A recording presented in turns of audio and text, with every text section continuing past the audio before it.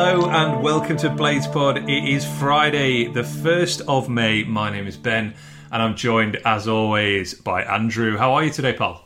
Yeah, good. We had a few technical issues earlier on, didn't we, as we were trying to get started because my microphone was bust. So, other than that, I'm absolutely fine. Just crap technology again. Yeah, you've calmed down a little bit from where you were 10 minutes ago. It annoys me so much. I mean, my computer's about...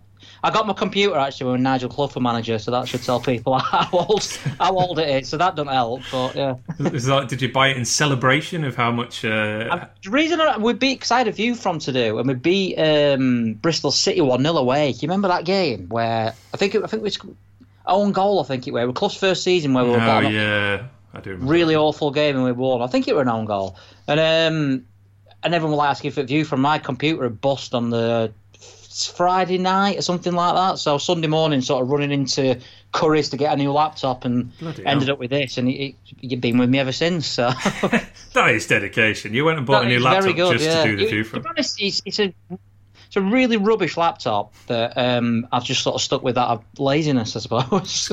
Quite fitting that a Clough purchased laptop would be ultimately a poor purchase that you find it hard to get rid of. I've got 16 of them. So went out and bought 3 or 4 just in case. Yeah.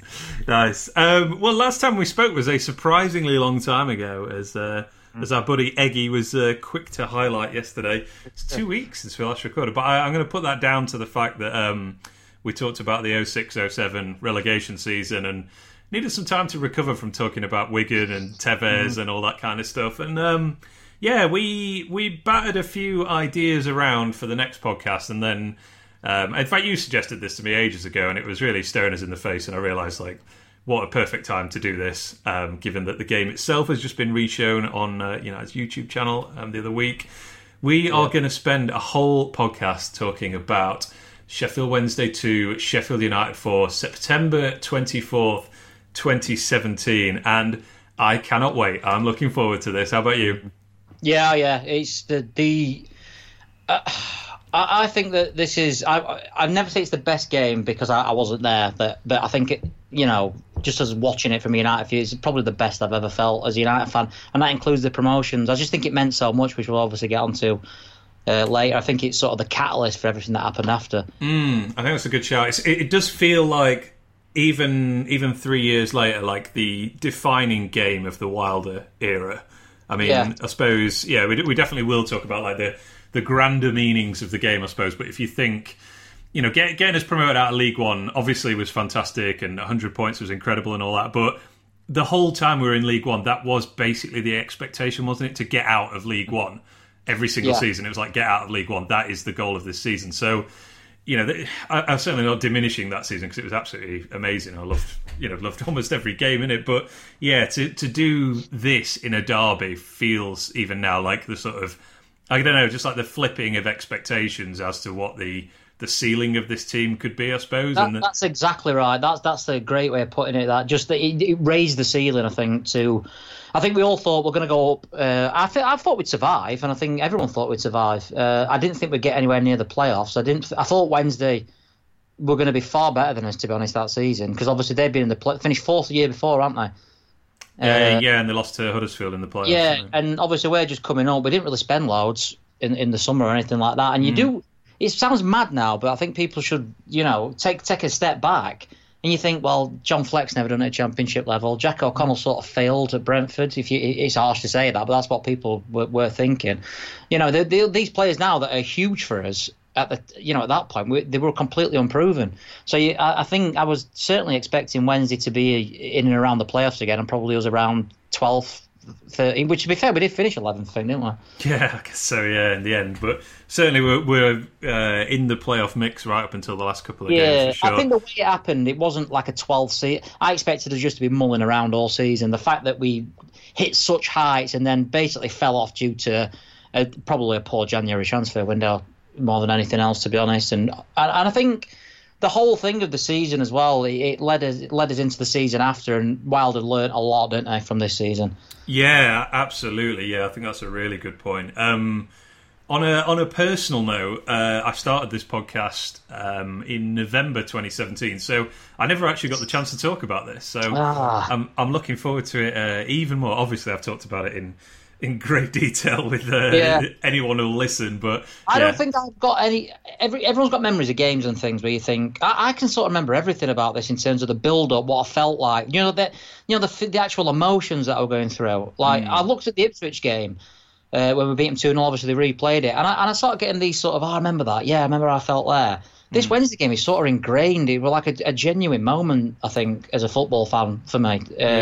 From the build-up before and the aftermath, for basically the whole weekend, from Friday to Monday, I could sort of tell you exactly how I was feeling at every step. Yeah, it was obviously a Sunday kickoff and an early kickoff as well, which I think I kind of appreciated in terms of the fact it was an early-ish kickoff because I didn't want to stew on it anymore. I kind of wanted to get on with it. I mean, I've talked about how I feel about Sheffield derbies loads on this podcast, and not good is the answer. I don't enjoy if them. If you like derby, you're an idiot. Yeah, exactly. And I think watching this on TV as I did at home, I don't think I properly relaxed until the last few minutes.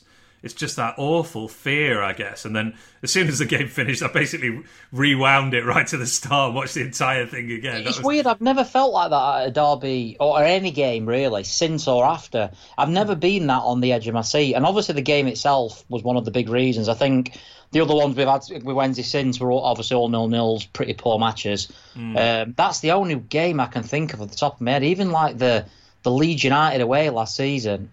The only one I can sort of think, I don't know, that game, you could not take your eyes off it. Yeah, and can you remember your emotion? I'm interested to know how you felt at the time, and then also because you rewatched it the other week, didn't you? I know you've probably watched it a bunch of times. Yeah. That was actually the first time I'd rewatched it since the day of the game when it was on. I think I've watched those 12 minutes highlights, which is bizarrely on Wednesday's YouTube channel. Yes. I think it's the most viewed video on the Wednesday YouTube channel. I honestly think sometimes I'll have a drink, watch United or whatever, on a Saturday, and I'll come home, I'll do a review from and stuff, and then I might have a couple more cans just as I'm doing it, and I think, I'll watch that again. I really, you know what I mean? It's a massive, I can remember every little bit to it and how I was feeling and stuff, but... Yeah, I think every time a clip of it comes up on Twitter, it's a bit like those... those like late 90s chain email things where it's like, if you don't forward this, then a terrible thing will befall you. Well, that's how I feel about these clips. It's like I have to watch it. Like even though I want to, I'm like I can't scroll past without watching this full, 90-second video of Mark Duffy or whatever. So yeah, but can you remember how you felt in the lead up to the game itself on the day? I really didn't think we were going to win. I mean, this is purely we were doing okay really. I think we were like 6th or 7th when it came to it. Yeah. Wednesday were a point behind us, but we just lost it on to Norwich, and we had so many injuries for us. Like at the time, Clayton Donaldson were our main striker, like first choice striker, him and Billy Sharp. Both of them were out. We didn't know if Leon Clark were going to be fixed. He'd missed the Norwich game. It looked like we were going to go into a Sheffield derby with Ched Evans up front on his own, and this young kid called David Brooks, who a lot of hype about, but had never, his first game were against Norwich. So I were really, really worried, to be honest. How about yourself? Well, similar, but I was, and this sounds terrible, but I was like, I expected us to lose, and even more so when I saw the team actually. Yeah. Oh, yeah. I tried to. I remember because I watched it with my dad, and I remember because I was going to get probably obviously get loads of offers, and I thought I don't really want to be out if we lose. And I think my mentality, and I think that sort of sums up a lot of how I was feeling about it. I was thinking sort of I don't want to be out when we lose, basically. I just want to watch it at home and forget about it.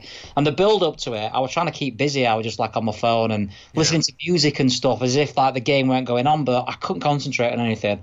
And then I think I went on S2 forum and the teams had come out, and I genuinely had like a sinking feeling. And it sounds awful now, but because this is, Leon Clark had not scored a single goal in the Championship up until that point. Yes.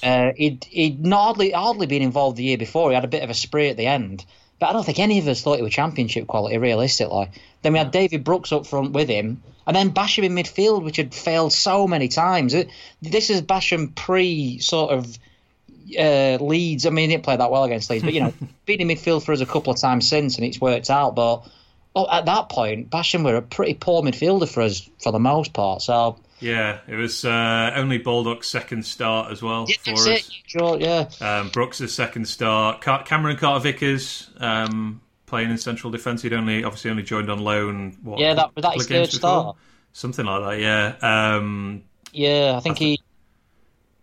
Sorry, go on. I think that was his third start. I know he scored against Bolton, which were 2 games previous. I've got a feeling that might have been his debut he scored on.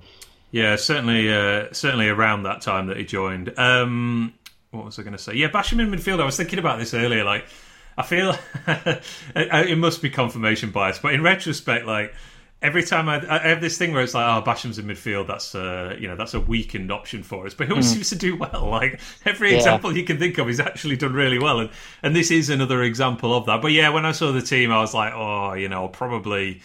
I mean, I wouldn't be happy to lose in any circumstances, but. A single goal defeat's probably not horrific out of this. Yeah, and I know. You feel bad saying it, but I agree with you completely. But I do think in retrospect I'd bought into the La Liga hype coming from the other half of Sheffield, I guess. I mean, as you say, we just lost to Norwich, which was I missed this. I was on holiday for that one, but I gather it was a incredibly frustrating game, which is obviously the genesis. Well, I mean, it was a frustrating game. I don't think we played great. I think we had, like I said, Ched Evans up front on his own, a clearly unfit Ched Evans. We brought Nathan Thomas on. That were our one sort of attacking change that we could make. And I wasn't on a downer after it because I thought we played well enough to show that we were going to be okay in the division. But I certainly didn't expect us to go to one of the favourites, which what Wednesday were that season, away from home at Derby and turn them over. Yeah, in such emphatic style as well. I mean... Yeah, in terms of the build up, I mean, I didn't read your view from ahead of this. I was like, I just thought it made me feel sick. I was like, I can't be doing with it. And I swear, I didn't used to be this bothered about derbies. I think it's the internet. I think it's the availability of widespread views and banter for want of a better word, that kind of thing. But yeah, I couldn't bring myself to see what Wednesday fans thought about us, if you like, ahead of this game. Well, obviously, that's another thing about the how we felt. They were so confident, which they often are, but it seemed almost like rightly so, I thought at the time. They just beat Cardiff. No, they drew with Cardiff away the game before, which were a really good result. I think they were leading until the last minute, and I think they were just sort of getting themselves together. Like they had a dodgy start where they lost at Preston, then drew at QPR, drew with Sunderland, which poor results. But after that, they beat Forest, they beat Brentford, and then drew away at Cardiff. It looked like they were getting into some sort of form. Yeah, they obviously had the someone had put up that older, bigger, better banner, aren't they? Over I can't remember what it was over like a bridge as you drive towards. And by the way, just on this, why is older better? Like, why would you add older? I don't know. I don't know why the older thing is any. Notts County older than us both. Are they? I don't know why you'd add. Anyway, sorry. But do you want to? I don't know. Do you want to pick out some of the views from the pre-match, or do you want to come back to them later on? Like, because the thing is with this pre-match view from is, I think I said it to you privately that it's like I've selected them after the event. It's probably my greatest sort of gift to the world because it just works so sort of beautifully. Everything they said were wrong, so. There's obviously all the stuff about United being scum and all that sort of stuff. And then we've got never been so confident under a derby. Let's be right. They're saying that they're the favourites because Paul Cooks, Billy Sharp and Leon Clark might be fit. Now, forgive me, but I hardly think our back four are going to be losing sleep and worrying about those useless bunch of cloggers. So that was one. Then this is just perfect from what happened. If Billy's not fit, that means they'll be depending on Leon Clark. Panic over. Which is fantastic. Yeah. Do they honestly think we're going to be bricking it over Paul Coots and John Fleck? They probably think we're bricking it over their entire team.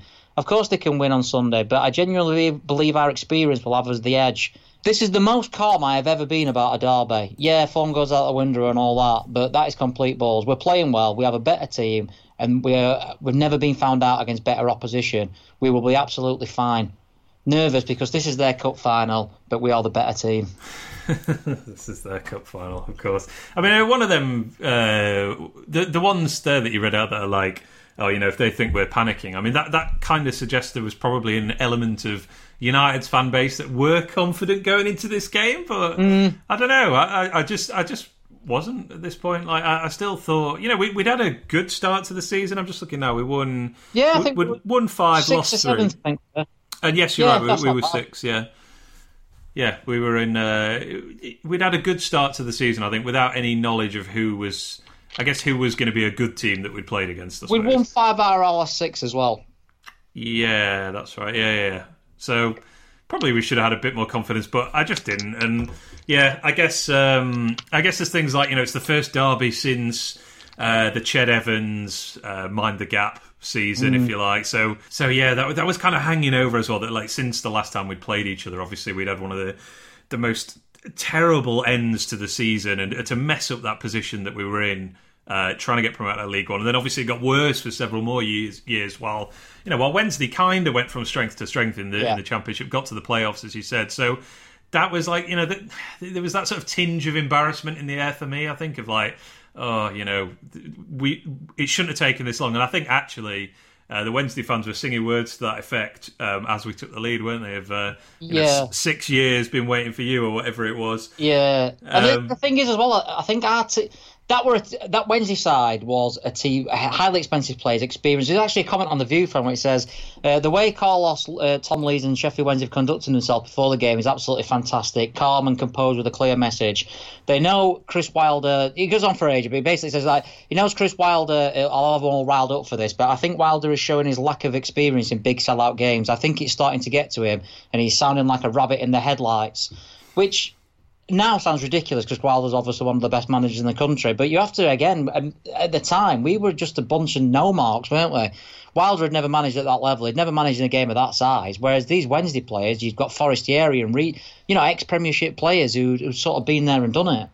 Yeah, I mean, I'll run through the teams in a second, but anyone who'd played in the Championship in our starting lineup had not had much success.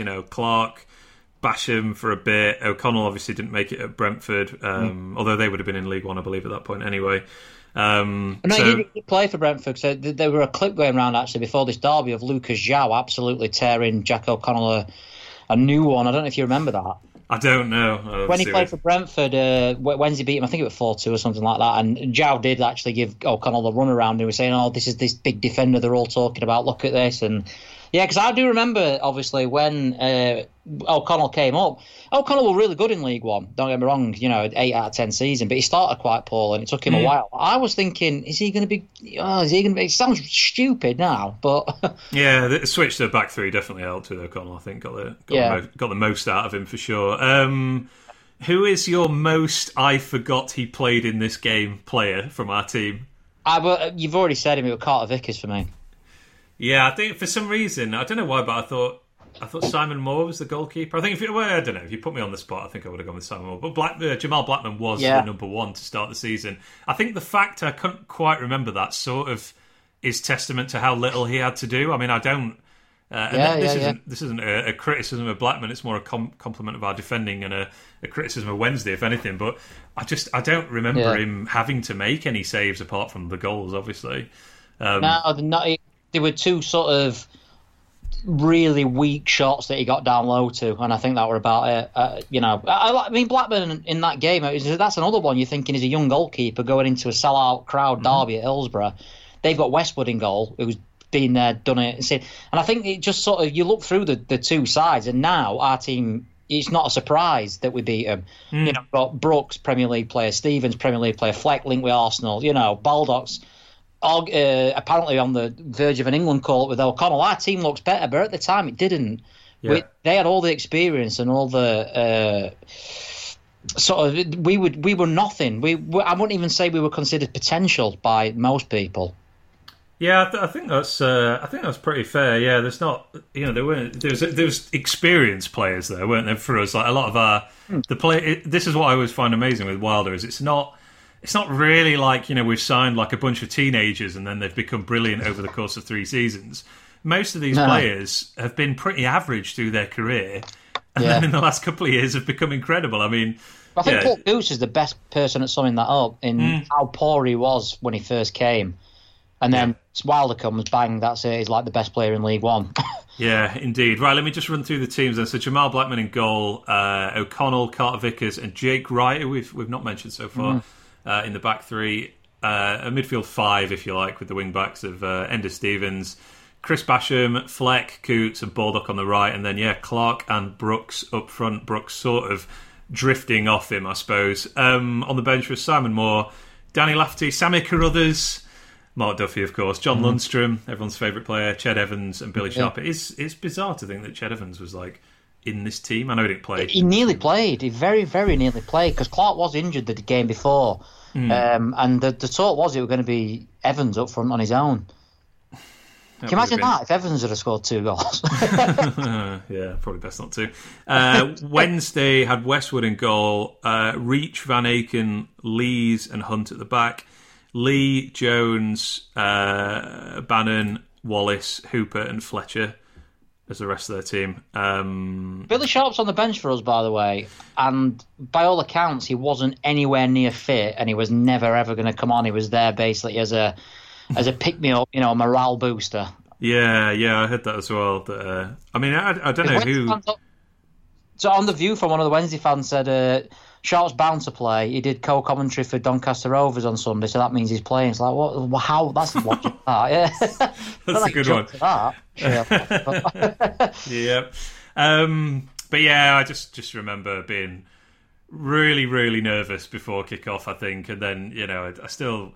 Rewatching it, I still got a little bit nervous, I think, and when you hear that, I still feel a bit sick when you hear that hi-ho Sheffield Wednesday awful chant being sung. Yeah, it's not even their own chant, is it? It's not even their chant. Everyone thinks it's Wolves out there anyway. So I was going to say, I was pretty sure it's a Wolves thing, if it's anything, to be honest. But yeah, the game kicks off, and I was struck by this watching it again. Like right from the start, you could suddenly see how much better we were. I think I don't want to, super retrofit this narrative, I suppose, now that we know the result. But I do think the first 2 minutes are a microcosm of the entire game. I mean, we kick off. Leon wins a header against Reach immediately.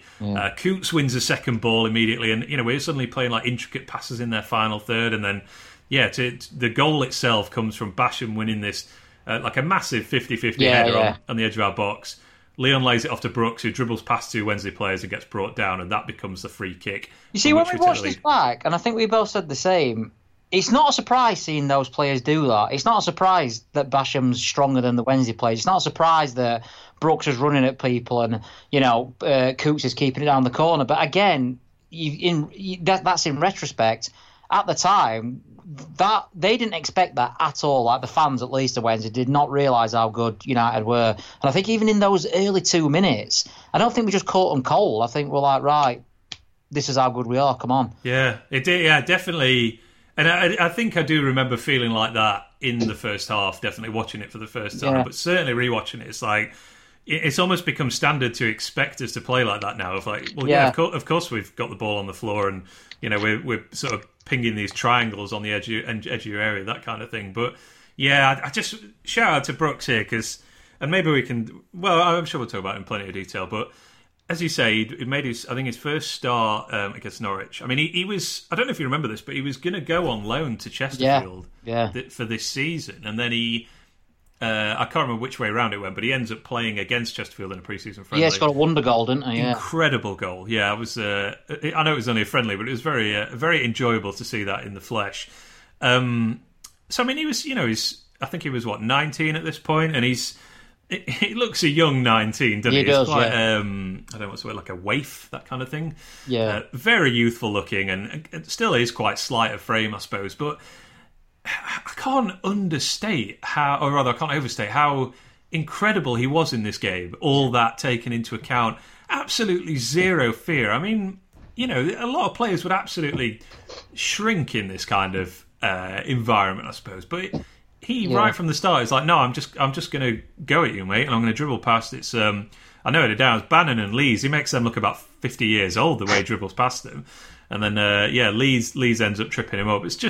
It's such a great start, I think, to be like, right, we're just going straight at you. We're not going to be. There's none of this like take the sting out of the game and you knock it around our back four or anything like that. I mean, it was quite I managed to dig out some stats from the game, and I was a little surprised how much of a split possession-wise there was. I mean, it kind of makes sense when you think about it because we were winning for most of the game, so we were just kind of let Wednesday have possession. But yeah, even in that first half, Wednesday had almost 60% possession. So we were like trying to attack quickly, I suppose, rather than... Yeah, I think Wednesday were really, really slow on the ball. Like, we were just... we weren't oofing it by any stretch of the imagination. We were just playing like we do. You know, we're fast. We get forward quick. That's what we try and do. We don't mess about with needless passes at the back. I think that Wednesday side, again, it's another thing that you look back on and it seems obvious because that Wednesday side is pedestrian.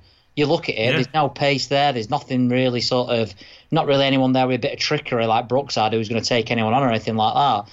And I think they played really they looked stale then. And the fact that they've still got more than half of these players still play for them is incredible, really. Yeah, I just want to jump on that actually because I don't want to forget that because this is I kind of make a self-imposed rule on this podcast of not talking about Wednesday that much and.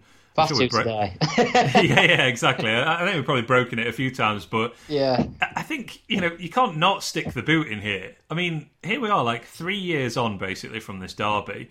They are still relying on Reach, Bannon, and Fletcher to do something for them. Yeah. And as you say, those players were. I mean, Fletcher's a decent Championship striker, but they're not. They're not that good, are they? They are three aging. I mean, Reach is only like, I look this up, he's only 27, so... Yeah, he looks older, doesn't he, Reach? He seems to have been around... sorry, I don't mean it like that. I mean, he seems like to have been around for a long, long time, really. Yeah. I think you know what? I think if they went to different clubs, Bannon, Reach, Fletcher... No, maybe not Fletcher, he's obviously getting on. They might thrive again in a different environment, but they're just so stale. Yeah. And they looked it there. They'd failed in the playoffs twice, obviously. And it was like, this is the third go, and it looked like they'd sort of given up the fight a little bit, I thought. And they were awful this season. Yeah, and I was really... Because I remember Reach playing, like this when I rewatched it, but I was surprised that Fletcher played in this game. I had no memory of that at all, which, again, probably speaks to how completely ineffective he was, and he was eventually taken off for... Did he go for Zhao, actually? He went off for Rhodes. Oh, for Jordan Rhodes. Who's still... JR7, yeah, Jordan Rhodes. I wonder, at the time you're thinking, oh God, they've got Jordan Rhodes on bench and we've got Ched Evans, you know.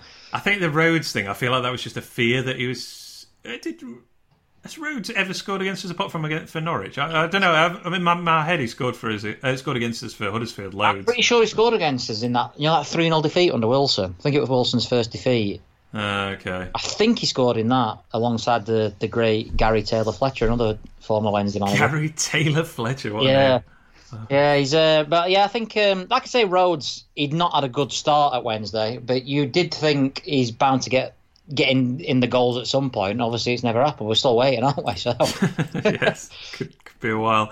But yeah, I thought that was I mean, genuinely, I was quite amazed when I looked at their team and was like, they've still got Fletcher, Bannon, and Reach now, and they're still, without having an in-depth knowledge of Sheffield Wednesday, because I actually don't. I mean, I've had to hover my mouse over a few of these players to work out what their first names were. Like, David Jones, like, who the hell is that? Like central midfield, for example. But yeah, so anyway, just rewatching the game, I was like, those are still their key players. That's insane. I mean, by contrast, our key players are still O'Connell and Fleck. And, well, actually, to be fair, it's just those two, really. I mean, Basham as well, but not in midfield. Yeah.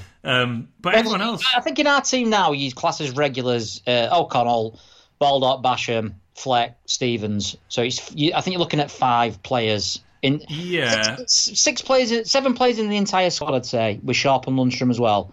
Yes, although we should probably clarify... Baldock and Stevens, it's a year or two before they become close to what they are now. I mean, he's had a pretty average season overall, didn't he, in this one?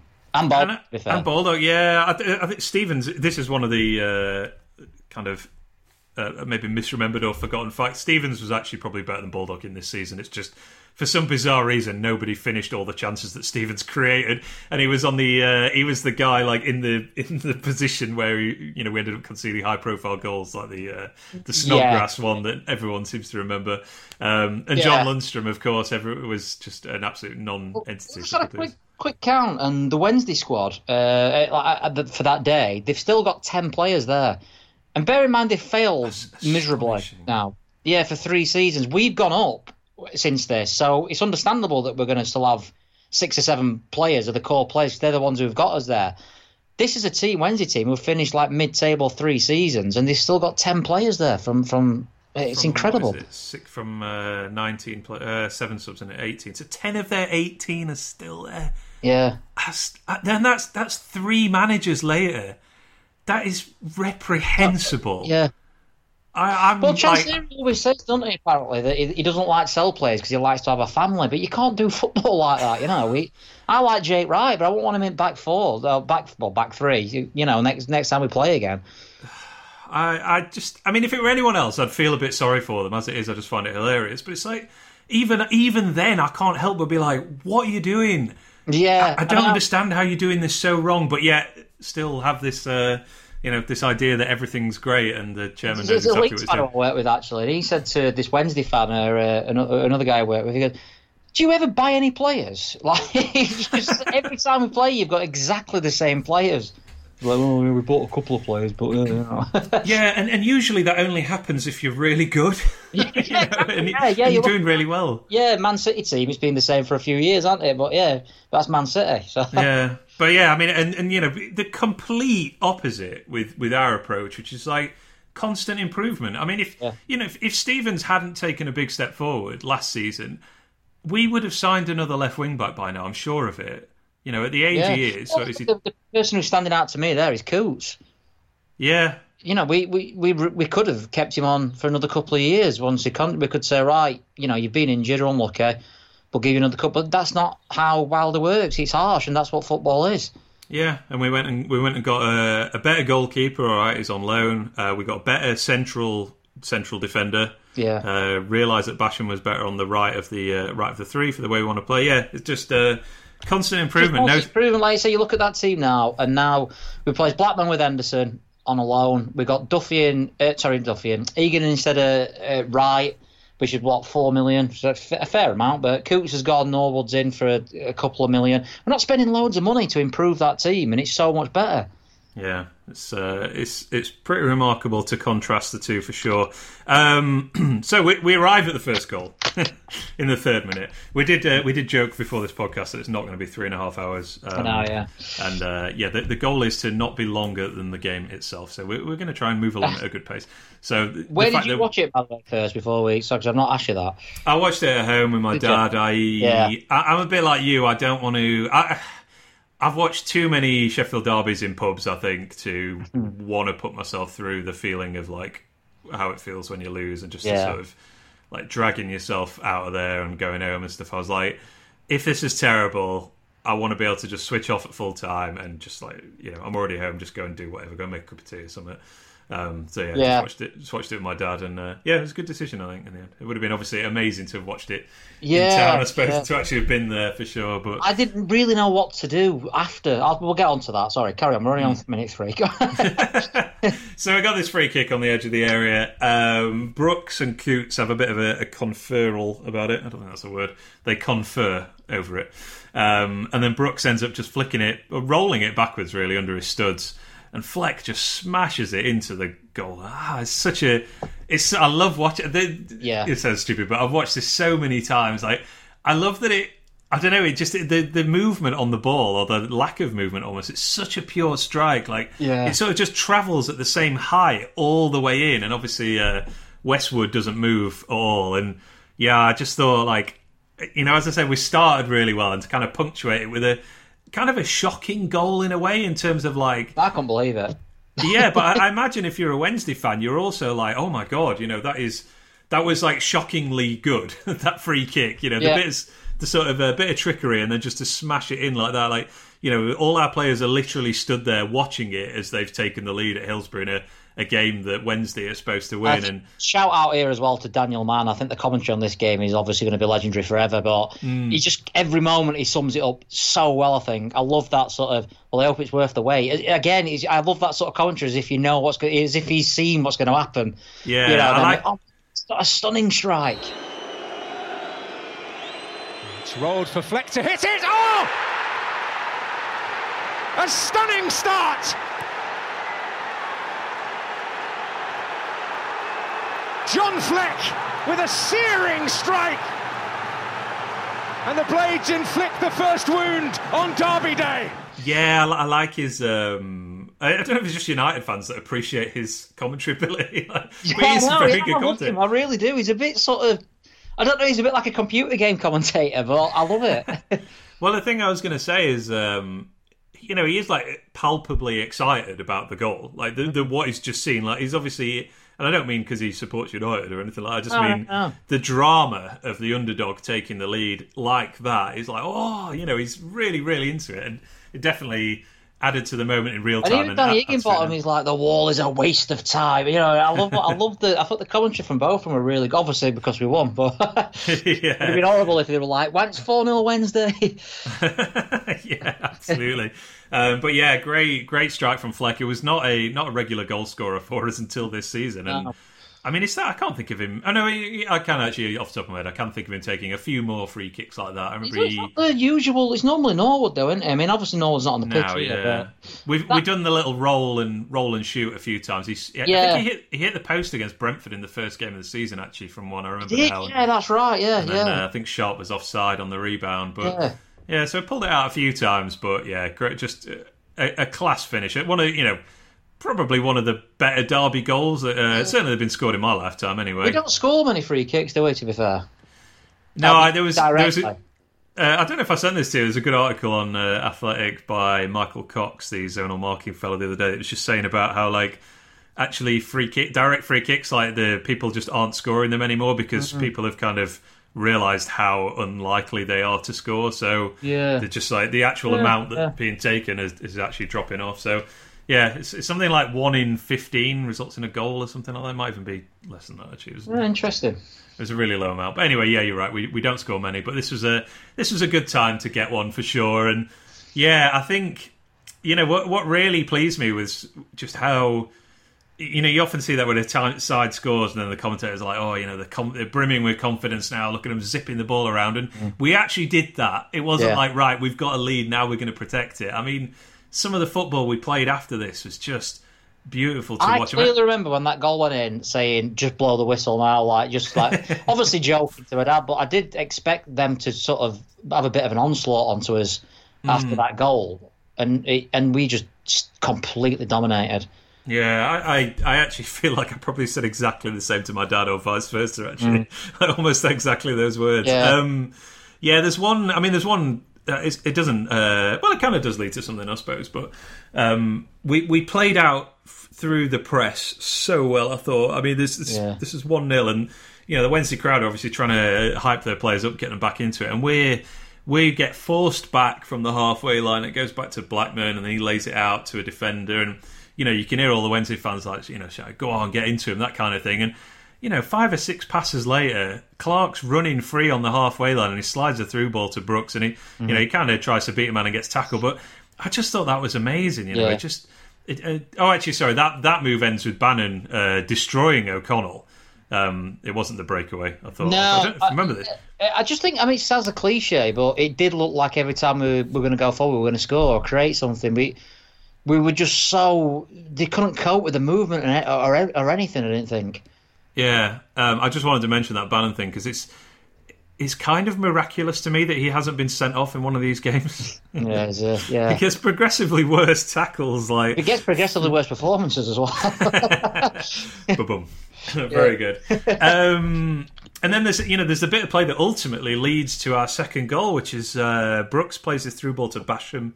He runs into the box. He pulls off a back heel to Baldock. That is amazing. I love that. I love Basham doing his back heels. Yeah, on the byline, and Baldock tries to centre it inside the box, and it gets cleared out for a corner, and that ultimately gets cleared. So a Wednesday defender whacks it down the right touchline, and you can hear the United fans go hoof as it gets hoofed away. You asked me before if I could do a top 5 minor moments, and this is in mine. Go on then. I'll let you describe this. This is just beautiful. Where obviously. Wednesday clear it and boot it downfield, and our fans go hoof. Stevens boots it back in. Their fans go hoof, and it's like, oh my god, he's onside goal! Just brilliant, absolute. It's sort of like in the same way that the pre-match view in hindsight, it almost looks like I've sort of scripted it and look, pulled the quotes in from after. That is, again, it's almost like it's like the footballing god saying, "How daft can we make these fans look today?" This and that's just the first perfect. step. That's just the first little bit. This game was too perfect, wasn't it? I mean, just a hypothetical. Would you rather we have won this game 4-0 and just absolutely hammered them, or that things went the way that they did? I don't know. I really don't. I think the 4-0 thing would have been fantastic. That just hammering them on their own backyard would be brilliant. But that Duffy goal. I mean, I heard a Wednesday fan after we were on the house talk. Actually, one of them put something along the lines of, "Oh yeah, they scored just after we did. It's not as if that doesn't happen." It's like it's not about that at all. It really, really, really isn't about teams do score then concede straight away. That happens in every game, but it's the way it happened and the way their fans were so up for it and in so much belief. Yeah. So I don't know. What about yourself? I think give me this every time. I mean, I'm jumping ahead here, but this. I mean, that's embarrassing, isn't it? The whole ground celebrating and bouncing up and down and stuff, and then to have that flipped on its head, it's amazing. So that's what I mean. We've had it done to us where we've scored and then conceded a goal at Millwall this season, actually, that we're talking about, where we scored, then they took the centre and scored. God, yeah. It wasn't the same as this, though, were it? I'd say probably not, though. Yeah, you're never more vulnerable than when you've just scored a goal. God, yeah. Stephen's playing goal, actually. Anyway, sorry. So Stevens, as you say, he chips the ball back in, and I'm not sure who it is. One of the Wednesday defenders is slow getting up the pitch, and Clark's in on goal. It's something like, oh my God, he's got a free run at goal, and did you think you were going to miss? No, because I don't think I had time to think he was going to miss. Because actually, I know I just said he had loads of time, but it happened quite quickly. I don't know. It seemed a bit more. That's interesting, because I saw it really slow. Moment. I really did. I thought, well, where's the flag? He's got to be offside. He's got to miss. He's one sort of. Yeah, well, I think that's it. I think because my initial thought was like he's offside, and then I processed he's not offside. So that kind of my thought process just. It didn't have time to dwell on the idea that he might miss, I think. So, yeah, I mean, I can't say I was like, oh, he's definitely going to score or anything like that, but it was more like, this is a great chance. And, one touch He'd missed a minor chance. He'd missed a minor chance before this, hadn't he? Like, where he'd not connected well at all and sort of passed it straight to the keeper. It was a very similar finish, actually. But, in fact, it was like low. It wasn't in the corner and stuff, but who cares? Yeah, indeed. So he slides it into the net and runs off celebrating in front of the Wednesday Cop and looking a bit... I don't know, a little bit shocked, I think, himself, I suppose. I like that little look he does, actually, where he's just sort of, remember me? Yeah, exactly. That's the thing, you almost forget that with the bouncing and then the Who thing that we've just been on about. Leon Clark going back to Hillsborough. We could maybe segue here just to talk about Leon Clark, actually, before we get to Wednesday getting back in the game. Hat tip to Peter Unlove on the S2 forum. Probably not the Peter Unlove, but you never know. You never know. Yeah, hiding in plain sight. Clark is apparently the only player to have won at Hillsborough as a United player and won at Bramall Lane as a Wednesday player. That's interesting. Well, a Wednesday player then when Blackwell were manager? Yeah, I guess it must have been in that the 2-1 game where Tudgai scored. I don't remember. See that? So the I can't remember his name now. The poster on the S2 forum was a Wednesday fan, and he put, "How embarrassing was this for you guys?" when in that game where Tudgai shoots and the guy at the front stands up as if it's going wide and it goes in. Oh yeah. And I just put like the 4-2, when Duffy scored and said, well, yeah, that's one guy. This is like 30,000 of you, like complete fools. So that's a good one. Just a small tangent here, actually. So that guy you mentioned, I somehow did not know this, but famously wears a yellow jumper. Yeah. So you can see him in almost every game. Sadly passed away about I think about 5 or 6 years ago, and I did not know this at all. That United have a yellow seat on the Cop where he used to sit. Why don't I know this? I know. I only learned that yesterday, and I thought, what a lovely touch that is. I've been up many times in the past, and probably walked up that gang. Yeah. I've never noticed it. Yeah, exactly. So, I thought that was a lovely thing to read. It was a real sort of memory of the, particularly the Warnock years, I felt. Yeah, you can just see him on. I mean, every goal in every game, you can see him. Yeah, see him there.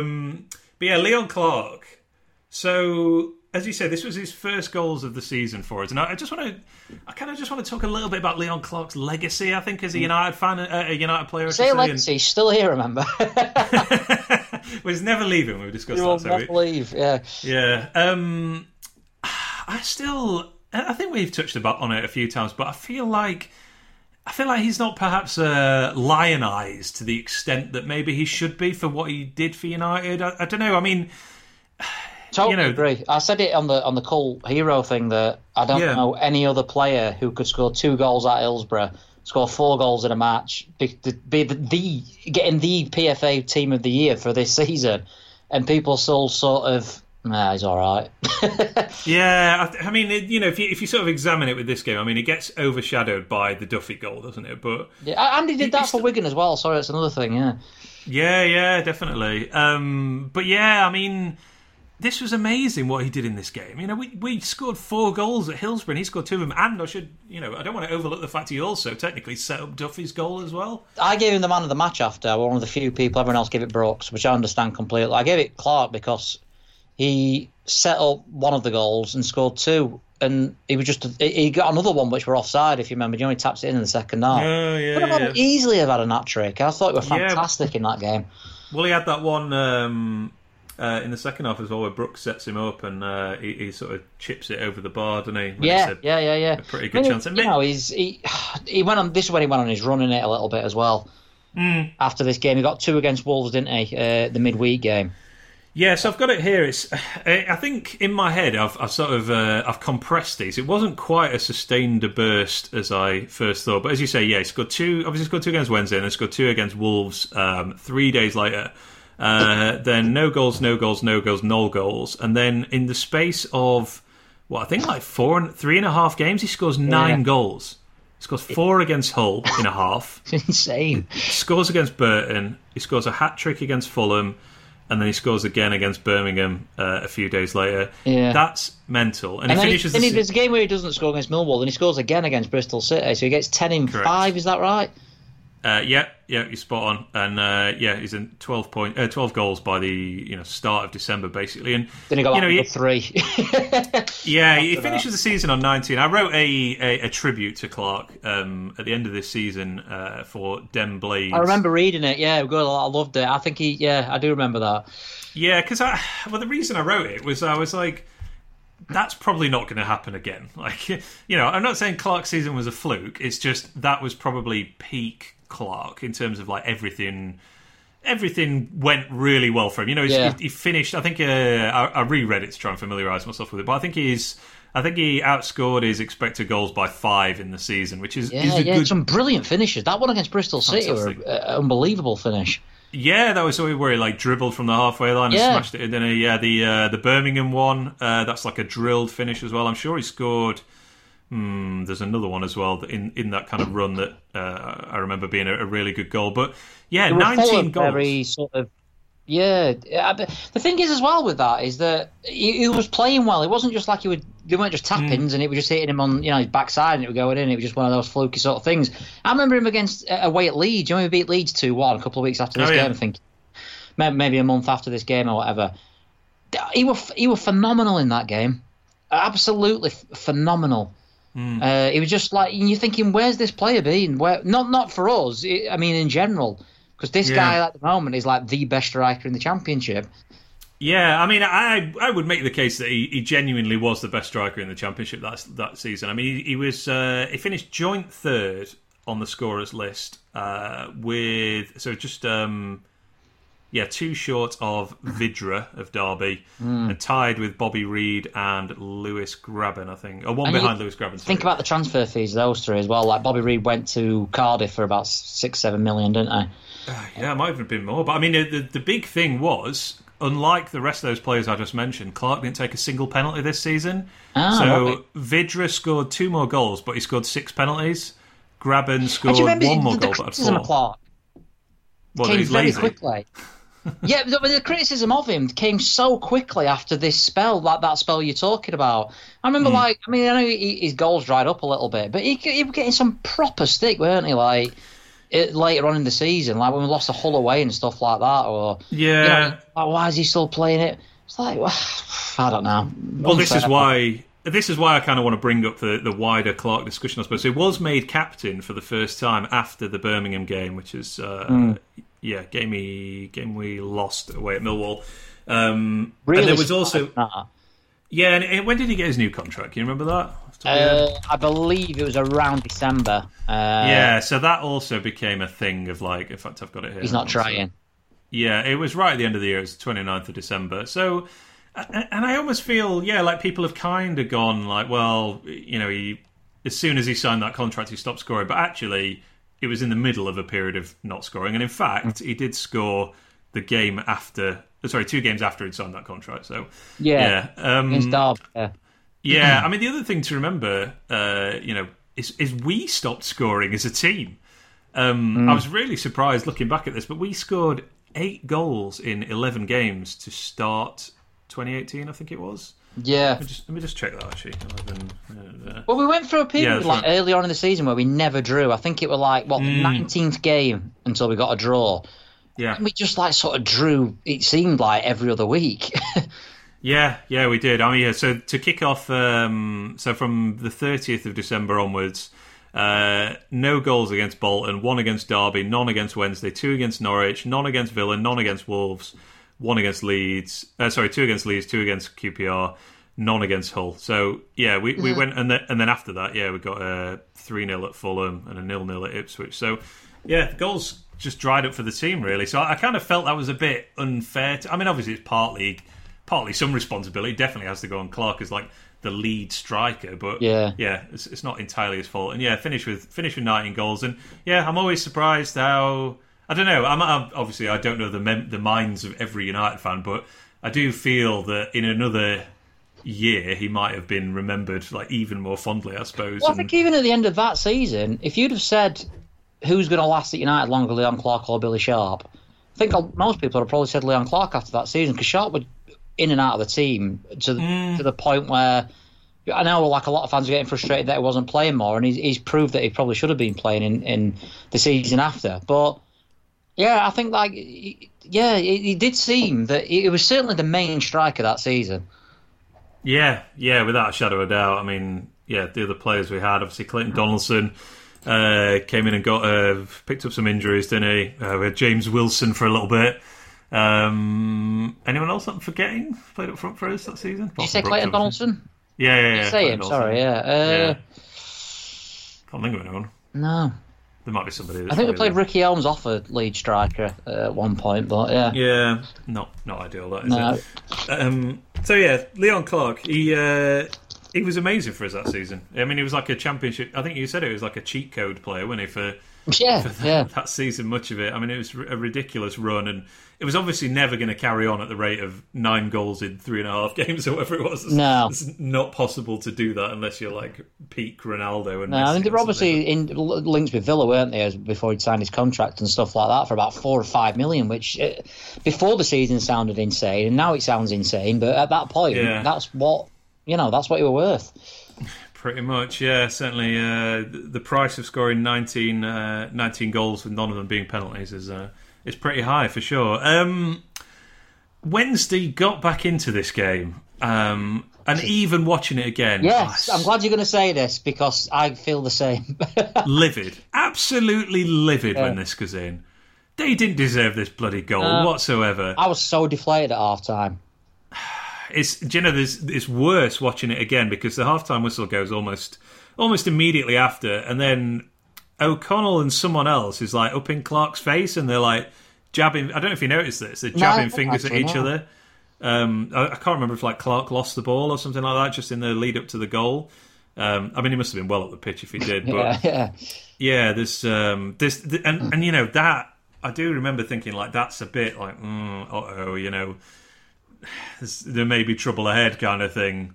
But I just remember we played brilliant, unbelievable, better than I could have hoped for. And I just remember that goal going in and then just I almost didn't want the second half to start in it, but at the same time I wanted it to start as quickly as possible because you just felt, oh no, that is an awful time to concede, and Wednesday's going to go back in the dressing room now and say, we played rubbish, but we're only one goal behind, because there were other chances. I thought Basham did a volley over the bar, didn't he, just before that and stuff, and could have been like 3 or 4-0, and then next minute, they're straight back in it. Yeah, and it's a soft. I don't know if soft goal is right, but it's not really a chance, is it? I mean, I actually, Hooper is one of Wednesday's players that I do have a lot of respect for his footballing ability. He was a good player, yeah. Yeah, just perennially injured, which is harsh for him, I guess. It's a trademark of Wednesday players, but well, yeah, indeed. But yeah, so he is a good finisher. I've always thought that, and this is not.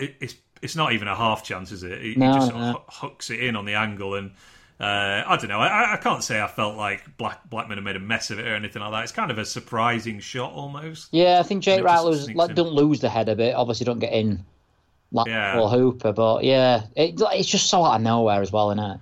Yeah, and as you say, I felt like we so deserved to be 2-0 up at half time, and then yeah, I think even then, you probably have a little bit of nerves, wouldn't you? Like, just keep it tight for 10 minutes in the second half, that kind of thing. But yeah, to just see that, and then obviously the crowd are all lifted, and so I mean, the only thing you can hear at half time is the Wednesday crowd, like, urging their players on as they go off the pitch, and you're just thinking like, there should be boos ringing out around here, and you should just be hearing United fans singing, like, because they've been shocking all half, and they somehow got back into it. Well, I was sort of looking forward to basking in the glory of that half, if that makes sense. I was really looking forward to the half time, what they were saying and stuff, and I didn't watch any of it because I was just sort of, oh no, this is bad. I went from sort of never wanting the match to end to wanting it to end immediately. Let's take a very quick break to tell you about one of our sponsors, Beer 52. Beer 52 are offering a free case of their hand-picked beers to BladesPod subscribers. All you need to do is head to beer52.com/BladesPod, sign up and cover just the £4.95 for postage, and they will deliver a case of 8 free beers direct to your door, meaning you barely need to leave the sofa to sip delicious craft beer from around the world. Because these aren't just any beers. Beer 52 are the world's most popular craft beer discovery club. They traverse the globe to find the best and most interesting craft beers from the greatest small batch breweries the world has to offer and deliver it straight to your door. They don't hold you to ransom. You can leave at any time with no cost to you. Sign up today and get your free case of craft beer. Get it from beer52.com/BladesPod. That's the word beer, then the numbers 52.com/BladesPod. Now back to the podcast. Underneath my feet it is moving.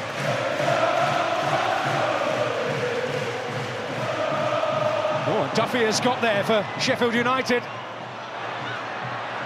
Inside and outside he goes. That's a stunning goal. How on earth did he manage that? Extraordinary stuff.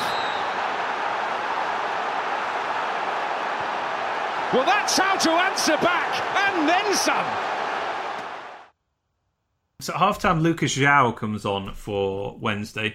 I don't think this is accurate what I'm looking at. Do you know who he came on for?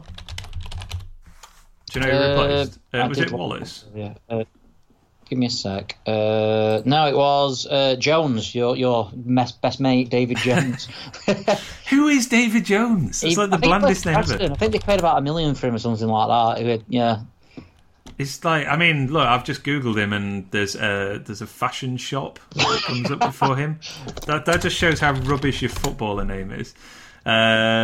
Is this him? Yeah, he played for Preston and he's now at Oldham apparently. England under-21 international. Started at Manchester United. Never heard of him apart from this game, obviously, and even then I wasn't sure who it was. Anyway, so Lucas João comes on, and that also... Had João done anything against us before this game? Because I remember being worried. That a lot of Wednesday fans I knew thought he should have started more. And that's the only thing I knew about him. When he came in, I said something to my dad like, "Oh, so and so at work says this guy's a good player." Yeah, that concerned me. I don't know why. Something must have happened. I don't know if I just maybe in the odd Wednesday game that I'd watched, I thought João looked like their only decent player. So That did worry me coming on a little bit. And I will say Wednesday definitely started. I feel like they were the better team for about 15 minutes at the start of this. This is incredible for me, then, because when I look back at the game when we watched it last Saturday, or whatever it was, Wednesday are on top for about 10, 15 minutes, aren't they? Mm-hmm. Something like that. But it felt at the time to me like it was like 2 hours of constant pressure. It really, really did at the time. I was sort of, I can't believe how little amount of time how little they created in that period, because to me it felt like they just battered us for 10, 15 minutes, and we had the better chances in that spell. Yeah, so this is where the Brooks Jack Hunt nutmeg happens, isn't it? Yeah, which is unbelievable skill. He takes that touch to kind of bring it down on the touchline, and then Megs Hunt and leaves him for dead. I mean, I can't remember who it was that said this, so I'm apologies for nicking it, but it was David Brooks sends Jack Hunt into Sheffield Thursday. I thought it was fantastic. Like that. Yeah, and then he just slightly messes up the pass to Clark, doesn't he? And then Clark arses up the finish. But I mean, that is just the ultimate, come and have a go if you think you're hard enough kind of move. And what a flex. Review at the time. Oh, yes. It went so close to it, again, as if it knew. Yeah, it's like, please make a GIF out of this moment. Like, that's exactly right, yeah. But why is it so close at that moment?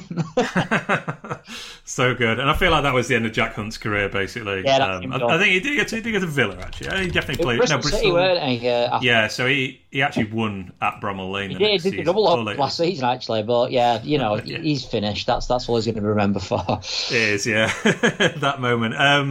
As you say, was there any other chances around this time for us on the break? Disallowed goal from Clark, which I mentioned earlier. I don't think there's anything else. But what I couldn't get my head around when I watched it back is how little Wednesday created as well. There was a lot of noise and a lot of sort of pressure in the sense of the ball's going into the box, and they had a lot of possession and stuff. But as you said earlier, Blackburn didn't have to make a save. There were one bit where it went over Jake Wright's head and Hooper just didn't quite get onto it. I think, was that it? I think so, yeah. I mean, I don't remember. I mean, let me just bring up the stats again. Why does this keep resetting? That's not. Did you feel like that at the time, though, that they were constantly all over us, or it was just me sort of?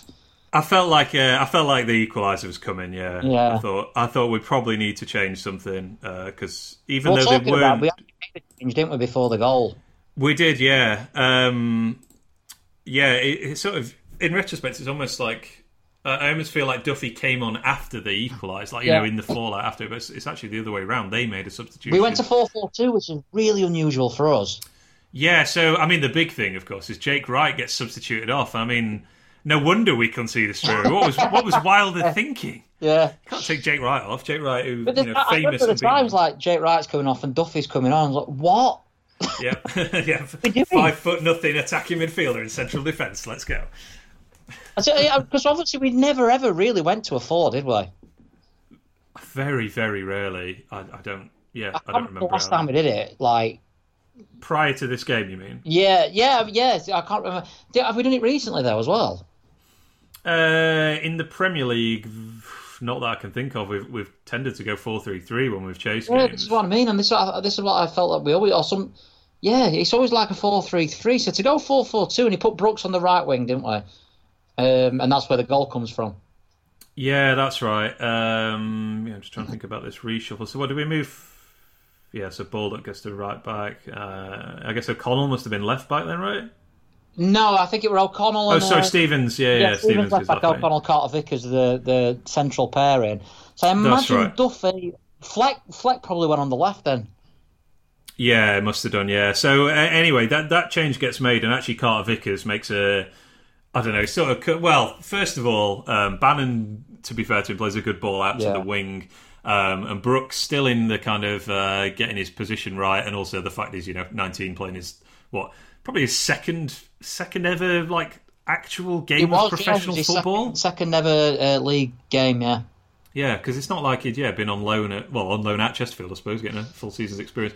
Anyway, he doesn't track back properly. That's slightly unfair. He sort of realises a moment too late that he's out of position, and then he can't get back in time. And it ends up getting centred. Carter Vickers is, I don't know. It's not like a mistake, but it's sort of out of position. He kind of stretches to block the cross and just ends up on his backside. And João smashes it into finish. the net. I mean, he should score, but emphatic finish. Yeah, how did you feel when that went in? Do you know, I went upstairs. I said I can't watch this immediately, and I don't smoke unless I'm really drunk. And but I had some cigarettes left, from a party that we'd had. Someone had left some cigarettes, and I actually got a cigarette out, and I smoked it in the bathroom, and just shaking my head. It was honestly, it was so. I don't know. It's a weird thing looking back at, but I was just sort of stunned, like when you receive bad news. That sort of. And I always remember that I was just stood there smoking this cigarette as if it were like the end of days. Like we'd just been told that the bombs are coming or something like that. So, well, why not? Well, I mean, there's important clarification here. Not I'm doubting the veracity of your story, but that must have been a pretty quick cigarette. Well, this is the thing. I lasted about 30 seconds, if that. So I went upstairs, got the cigs. I knew the cigs were upstairs. Got the cigs, went into the bathroom. I don't know what I was doing in the bathroom. I didn't go to the toilet or anything. Just wanted to stare in the mirror. I had a couple of cans of beer watching it, but certainly weren't drunk or anything. And then as always, you sort of. It's one of those things where you don't want. I do this for United games a lot. The Villa games is another one where you turn it off, but you really want to watch it. And obviously, with that much left, much of the game left, so I came back downstairs. Pretty much as the ball were going over the top to Duffy. Because obviously I went up as soon as they'd scored and the celebrations went on for a little while, Mm-hmm. So then I came back downstairs and the ball were going over the top and we'd scored. And I didn't know it had gone in. I thought it had gone wide. Oh, really? I don't know if it was just my brain that didn't sort of... I don't know. I didn't maybe not be able to comprehend what had actually happened. Well, see, I mean, it was literally unbelievable, that goal, wasn't it? I mean, it was it just goes. It goes against. I didn't even notice Wednesday fans bouncing. I don't know if you did at the time. Yeah, I did. Sorry, I was sat there. Unlike you, I did not leave the room. Me and my dad just sat there, a little bit catatonic. I think I don't know. It's sort of them. I think I said this last week with the when United got relegated from the Premier League and. You want to look away from the celebrating Wigan fans, but you sort of can't. And this is it. I was just really stewing of I can't believe this has happened. Even though we've had 10 minutes of we've been under the caution, had to make a change. But it's just how has this happened? Not I can't believe we've thrown it away. Just we had them. We were so much better than them. We deserve to be winning this game comfortably. And now my mind in that 30 seconds I was stood upstairs or whatever was sort of. Whatever happens now, because I didn't think there was a way of us getting back in it. Whatever happens now, they've got the bragging rights. They're going to be celebrating. That's going to be, you are 2-0 and you effed it up. Yeah, and right, so understandable. But all I kept thinking is we're going to lose. We are definitely going to lose. These sort of games happen like this. It's very unlike a team to get back to 2-2 and then immediately conceding the way Wednesday did. Yeah, absolutely. I mean, I don't know. I just thought there's just no way we're going to turn it around. I mean, we had another game, didn't we? It was in the Ched Evans League One season. We blew a 2-goal lead late in that one, didn't we? Bramall Lane, and obviously ended up drawing the game rather than losing or winning. But I don't think sick is the right word. But I was just sat there just trying to accepting it almost of right, well, that's it's going to get worse as well. We're going to lose this game now just because I can't quite explain what's happened, but there's it's just flowing Wednesday's way. There's no way we're going to be able to turn this around. I mean, looking back, we were still in the game. We were still creating chances, know. So, but at the time for me, it felt like we'd just been battered for 15 minutes. Yeah, we were definitely on the back foot. I mean, I'm looking at the second half stats. So Wednesday had even more possession in this half. There's 66%. I can't get the time splits of this, but they outshot us 8-5 in the second half. I imagine the bulk of that is in that first 15 minutes or so. But didn't they only have 2 shots on target all match? Yes. Yeah, that's right. Yeah, we had 7. Which is insane because that 15 minutes to me, obviously the 2 goals. Yeah, when I look back at that, think back to that 15 minutes, how I felt at the time. It honestly was shot after shot, But obviously that didn't happen. No, indeed. I mean, one of the great unanswerable questions is how this game goes if we don't retake the lead immediately. If Duffy's shot had gone wide, how does the I really think this is this important.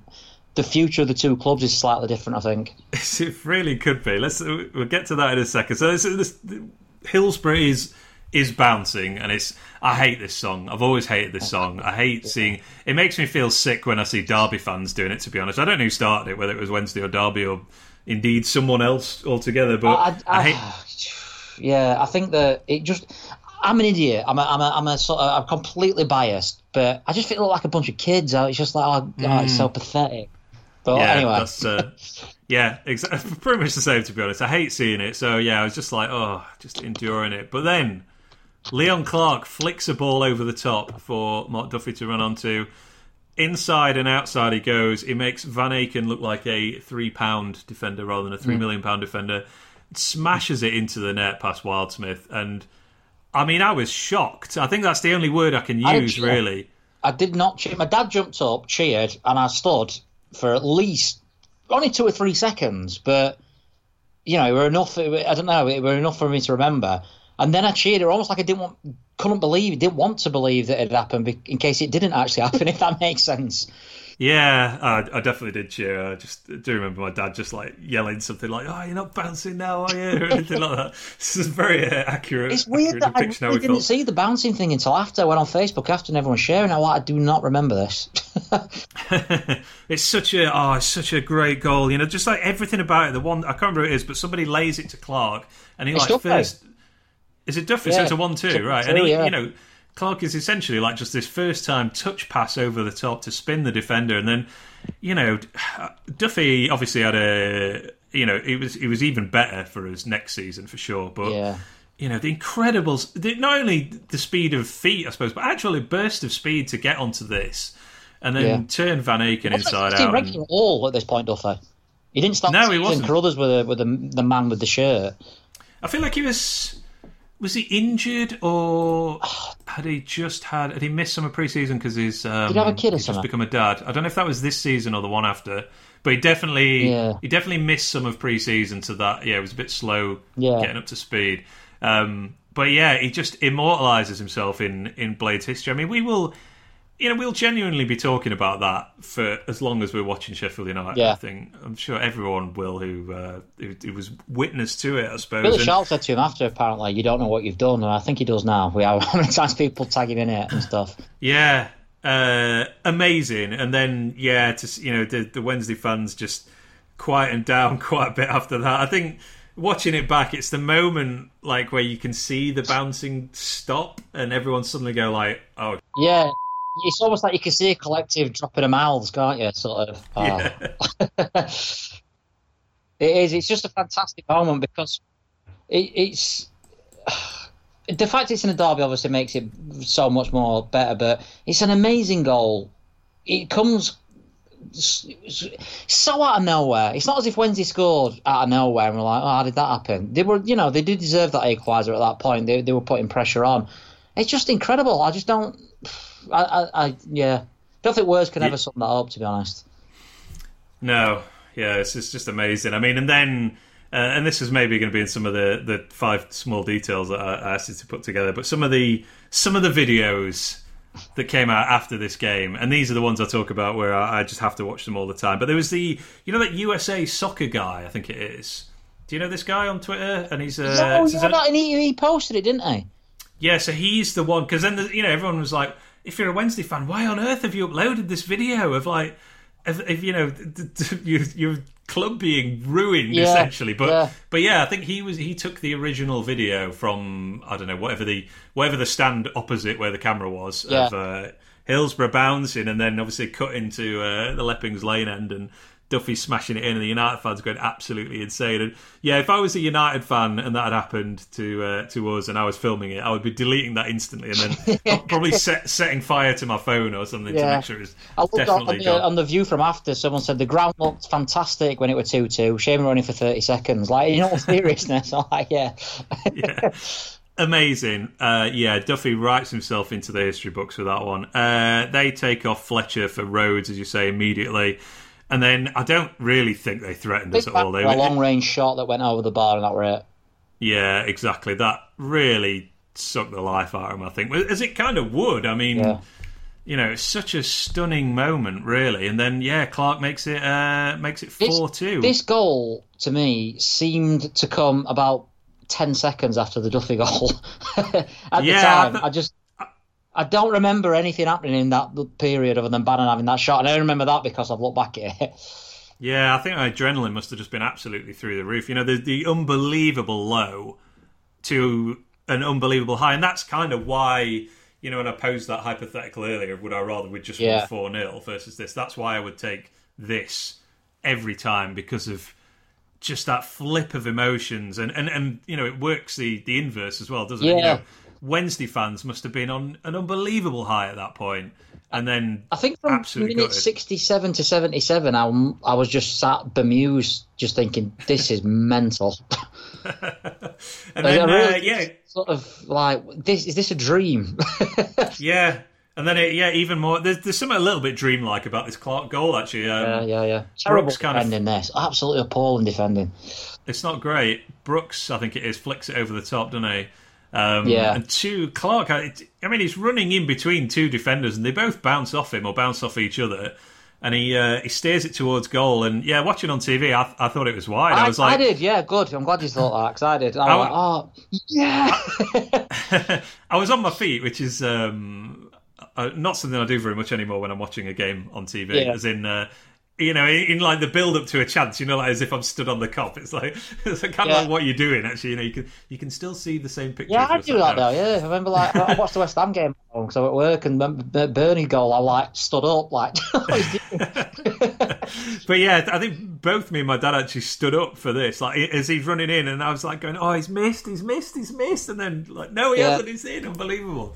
Yeah, I really thought he'd put it wide, but it just sort of dribbled into the corner of the goal. And that was that. At that point, I was like, I don't think I was thinking we've won, but I was thinking, oh my God, we've scored 4 times at Hillsborough. Can you believe it? I'd not looked at my phone all match, including half time. I don't know why. I don't know if it was superstition. I don't know why, but I didn't look at my phone at all. And I looked at my phone after that goal, so I must have been confident that we were going to do it. And I think I had something like 32 messages. Like, a lot of them from the same people. Do you know what I mean? Like, go, what's happening? All this sort of stuff. Like, wow. And I think it sort of dawned on me, with all the messages that I'd got, and then looking at the score and what had happened, that, wow, this is a genuinely sort of legendary game. This is not, this is a massive event. Yeah, people will be talking about this on podcasts in 3 years' time. When there's a virus sweeping the world, this is what they were talking about. It would have been a very good prediction. After that, Wednesday brought on Jacob Butterfield. Partridge shrugged for that one. For Ross Wallace, I have no idea who that is. Jacob Butterfield, that is. I know Ross Wallace is. Brooks had another great bit of skill down the right, didn't he? And then he has this. It's not an amazing shot, pretty comfortable save for Westwood, but another just we're so much better than you kind of moment of just give it to this guy and just watch. Well, not really. Like as you said, after that third goal, it was just basically back to the first half where we were just completely in control. We didn't create as much, understandably, because obviously you don't want to throw away that lead. We're obviously not pushing as many people forward as we were first half, but it was just Wednesday had 15 minutes in that match. Not right. Yeah. Yes, indeed. Brooks was a late substitution for John Lundstrom. I didn't know he played in this. When he came on, I was watching the game back, did he play Lundstrom? I didn't know he came on in this. Here he comes, Lord Lundstrom. Yeah, what happened to him?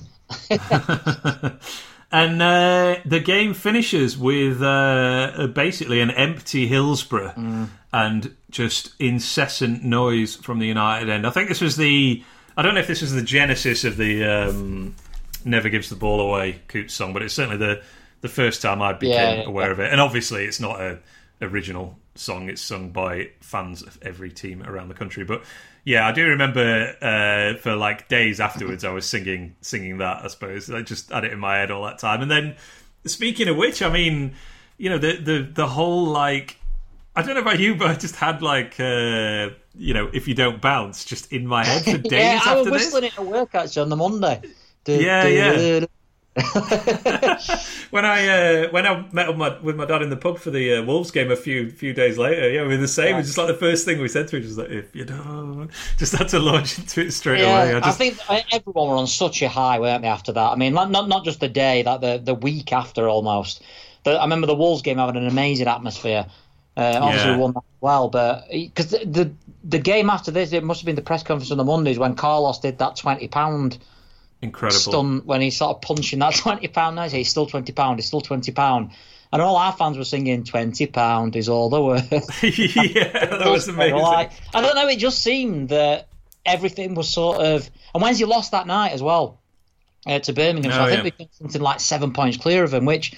Beginning of the season, finishing above Wednesday were a bit of I won't say a pipe dream, it weren't that unbelievable, but, it wasn't something that were probably realistic, I wouldn't have thought. So to be 7 points above them at that stage, just incredibly. And, I truly do believe that had a huge impact in the way both clubs have gone since. I really, really do. So, certainly not that I've seen in my lifetime. Too young for Boxing Day, so...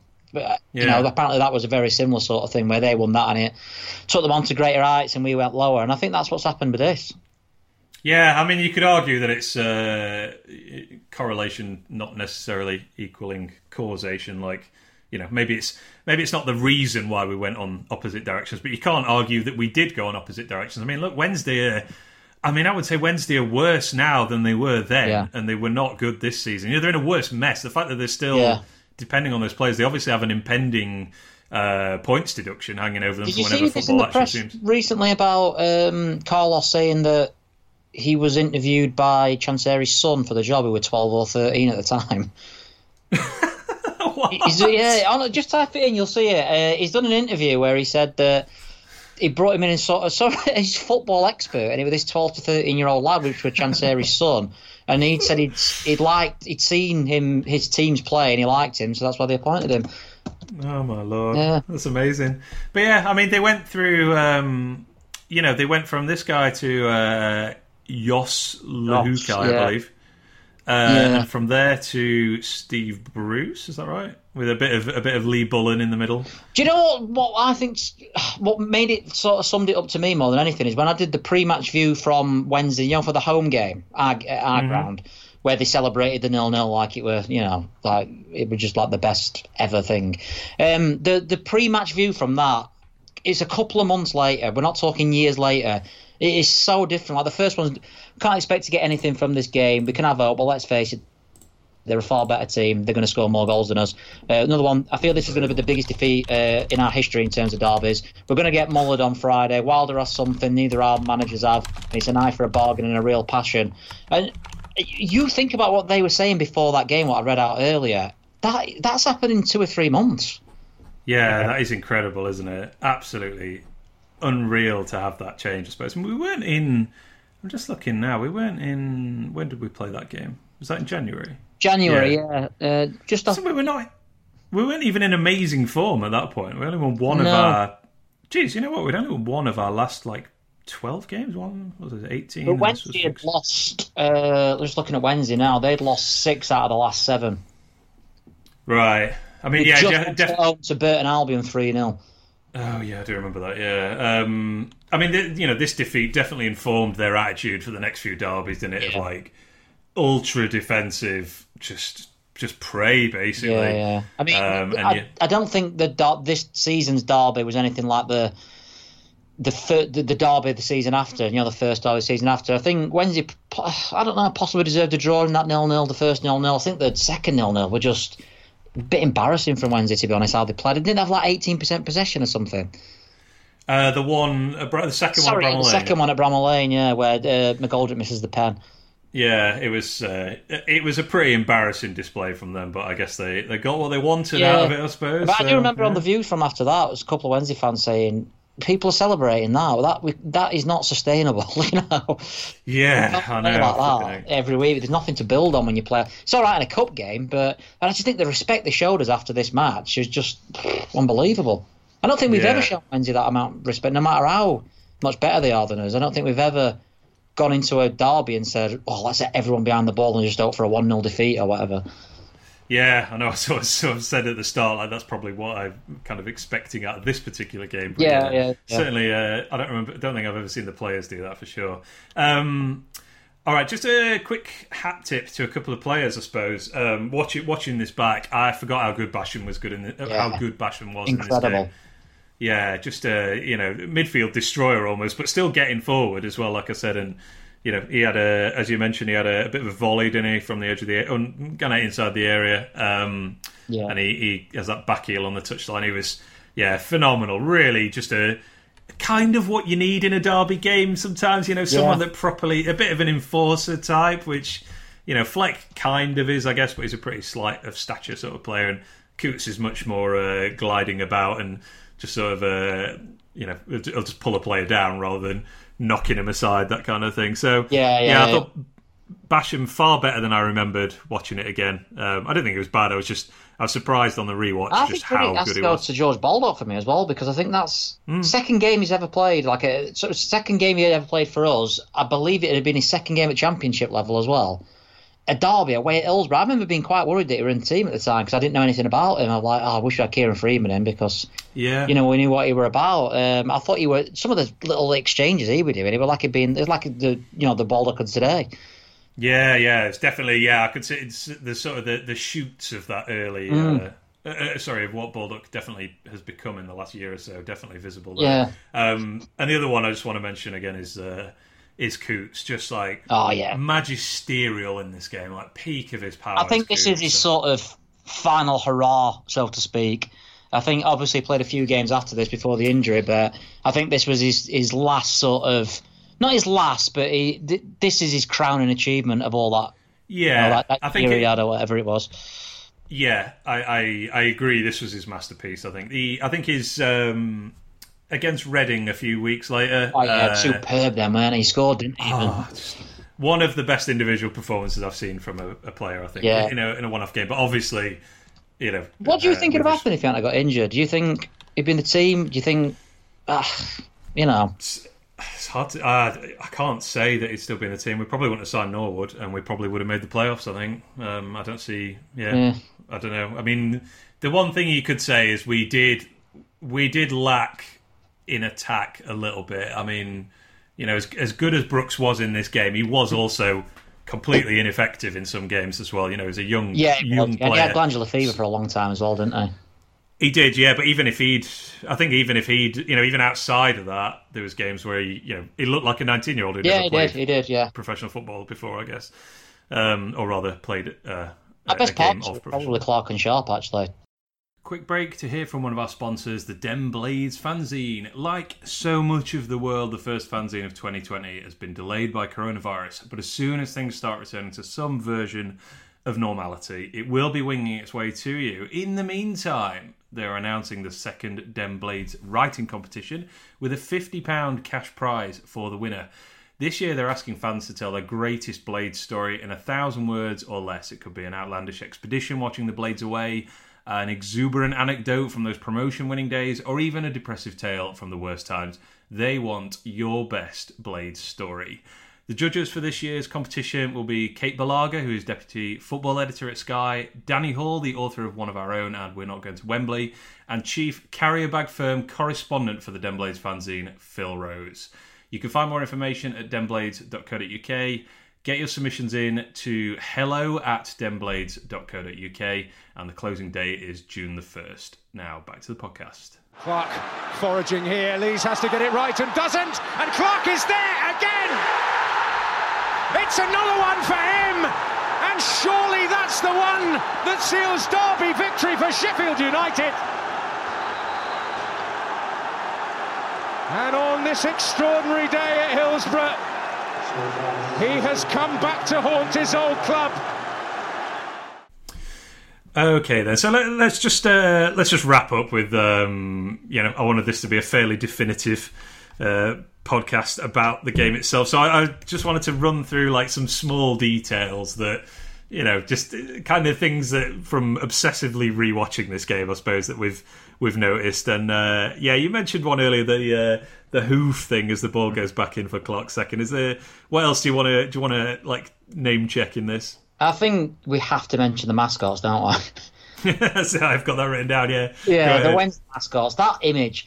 I mean, it's obviously what I love the about depressed it is, owl. yeah, it's obviously just a mask, but somehow the eyes are sad. That's what I call it's sagged. It's incredible. It's like he's put sadder eyes onto his costume. Mr. Potato Head angry eyes thing. Yeah, I've seen that owl in other scenarios, and he looks happy. He's dancing about and stuff. It's the same face, but it looks really sad. I don't know. Yeah, well, I guess it's because they're sat, aren't they, and like slumped. So they're just sort of like they've sagged, like someone's sucked all the air out of him. Whoever the guy is, he should be getting his call his agent, I reckon. Yeah, that was that image. I mean, there's so many images from this game, isn't there, as well? That's the thing. You've got your obviously Brooks' back heel and Duffy, tapping the United badge and Wilder punching the air and all this sort of stuff. And that's another one, isn't it? That's another image to go alongside them all.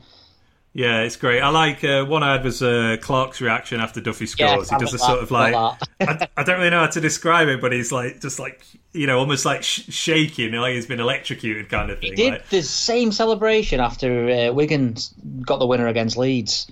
Ah, right, nice. So it's obviously when he's really happy. Yeah, absolutely. Happy birthday, Chris Wilder, ringing out. I think we've got the same stuff here, yeah. Probably, yeah. Go on, what else you got? Well, my only other one that I've got, I've got the view froms, which obviously we talked about, because I do think that's probably the best view froms. Other than the pre-season Wednesday predictions, I still think that, they're probably my masterpiece. But I think these were, they were just fantastic. The way it changed and everything. We've talked about that. But the last one is how long we took to take the first goal, for the free kick. Yeah. It took about a minute. And like there's a lovely clip of a Wednesday fan filming it. I don't know why you put this up.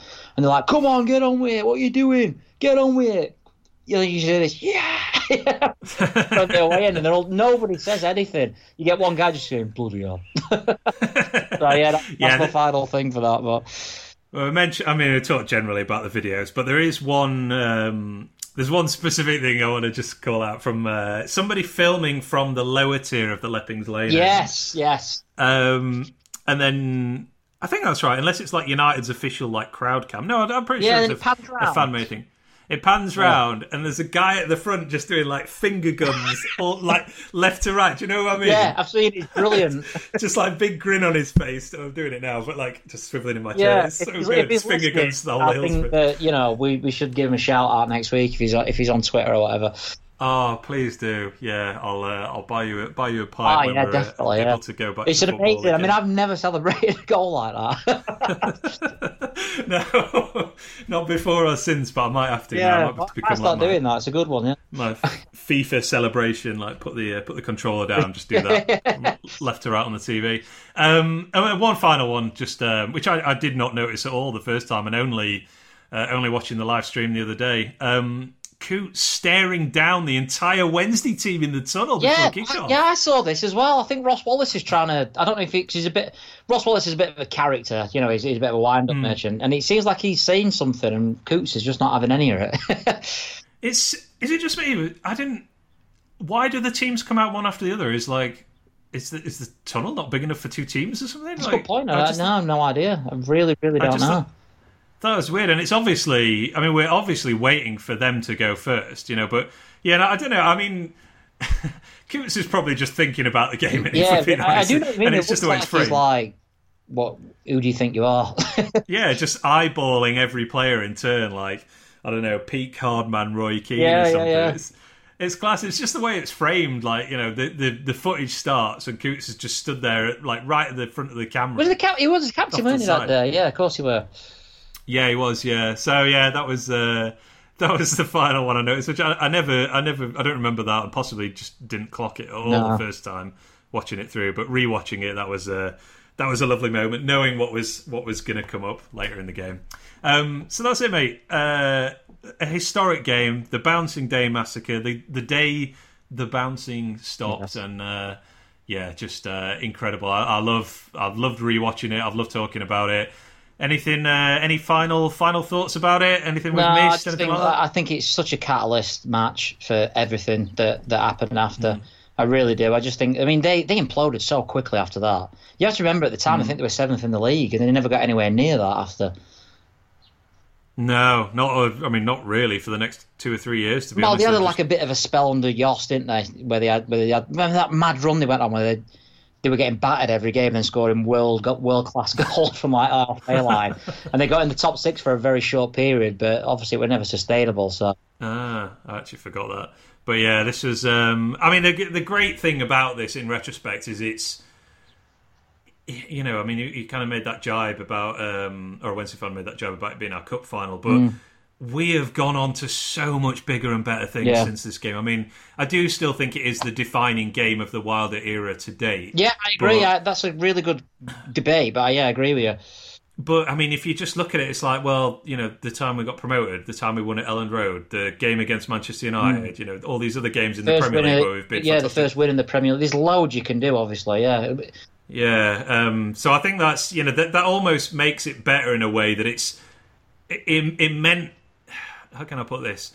It's not like this is the thing that we all hark back to because nothing else good has happened. Like it wasn't the peak for this team at all or this club. It was the start, as you kind of said. This was the next step up and the point where the ceiling got raised and we realised that we had many bigger and better things to progress onto and. The onus really was on Wednesday to kind of flip the script, and they're still scrabbling, and they had absolutely zero intention of doing that. At the end of this season, the Wednesday were really bullish because Josh had gone on a little bit of a run, hadn't he? Like as all managers do. This is why I think with Steve Bruce, with Wednesday with Steve Bruce, they're all like, "Oh, we're going to challenge next season." Managers often, especially when there's not much to play for at the end of the season, it's fairly common that they go on these sort of runs, and I think that. They were quite bullish again in the pre-season before, but they were rubbish, weren't they? Really, after this, this team, what they played, that team had gone after that day for me. Yeah, I think so, and we definitely set them back a few seasons for sure, as we took one step further towards the Premier League the following season. Definitely, I don't know, it just showed that we have the fortitude to come back from adversity, which we've seen loads of times under Wilder. And as you say, teams generally don't come back from that kind of momentum shift. But we did, and wiped the floor with them. And that's one we'll still be talking about in 50 years' time, I'm sure, if we're all still knocking about then, which fingers crossed we all will be. Yeah. Sorry to inadvertently end the podcast on a downer, but it's kind of hard to avoid it. We're trying to cheer everyone up here. Well, this is much more uplifting to talk about than getting relegated from the Premier League. Yeah, that's true. That's true. Yeah. There we go, mate. Next, right, Wednesday did the double over us. Nice one. Let's wrap it up there then. Anything you want to plug? No, I'm doing nothing. I'm just being really lazy.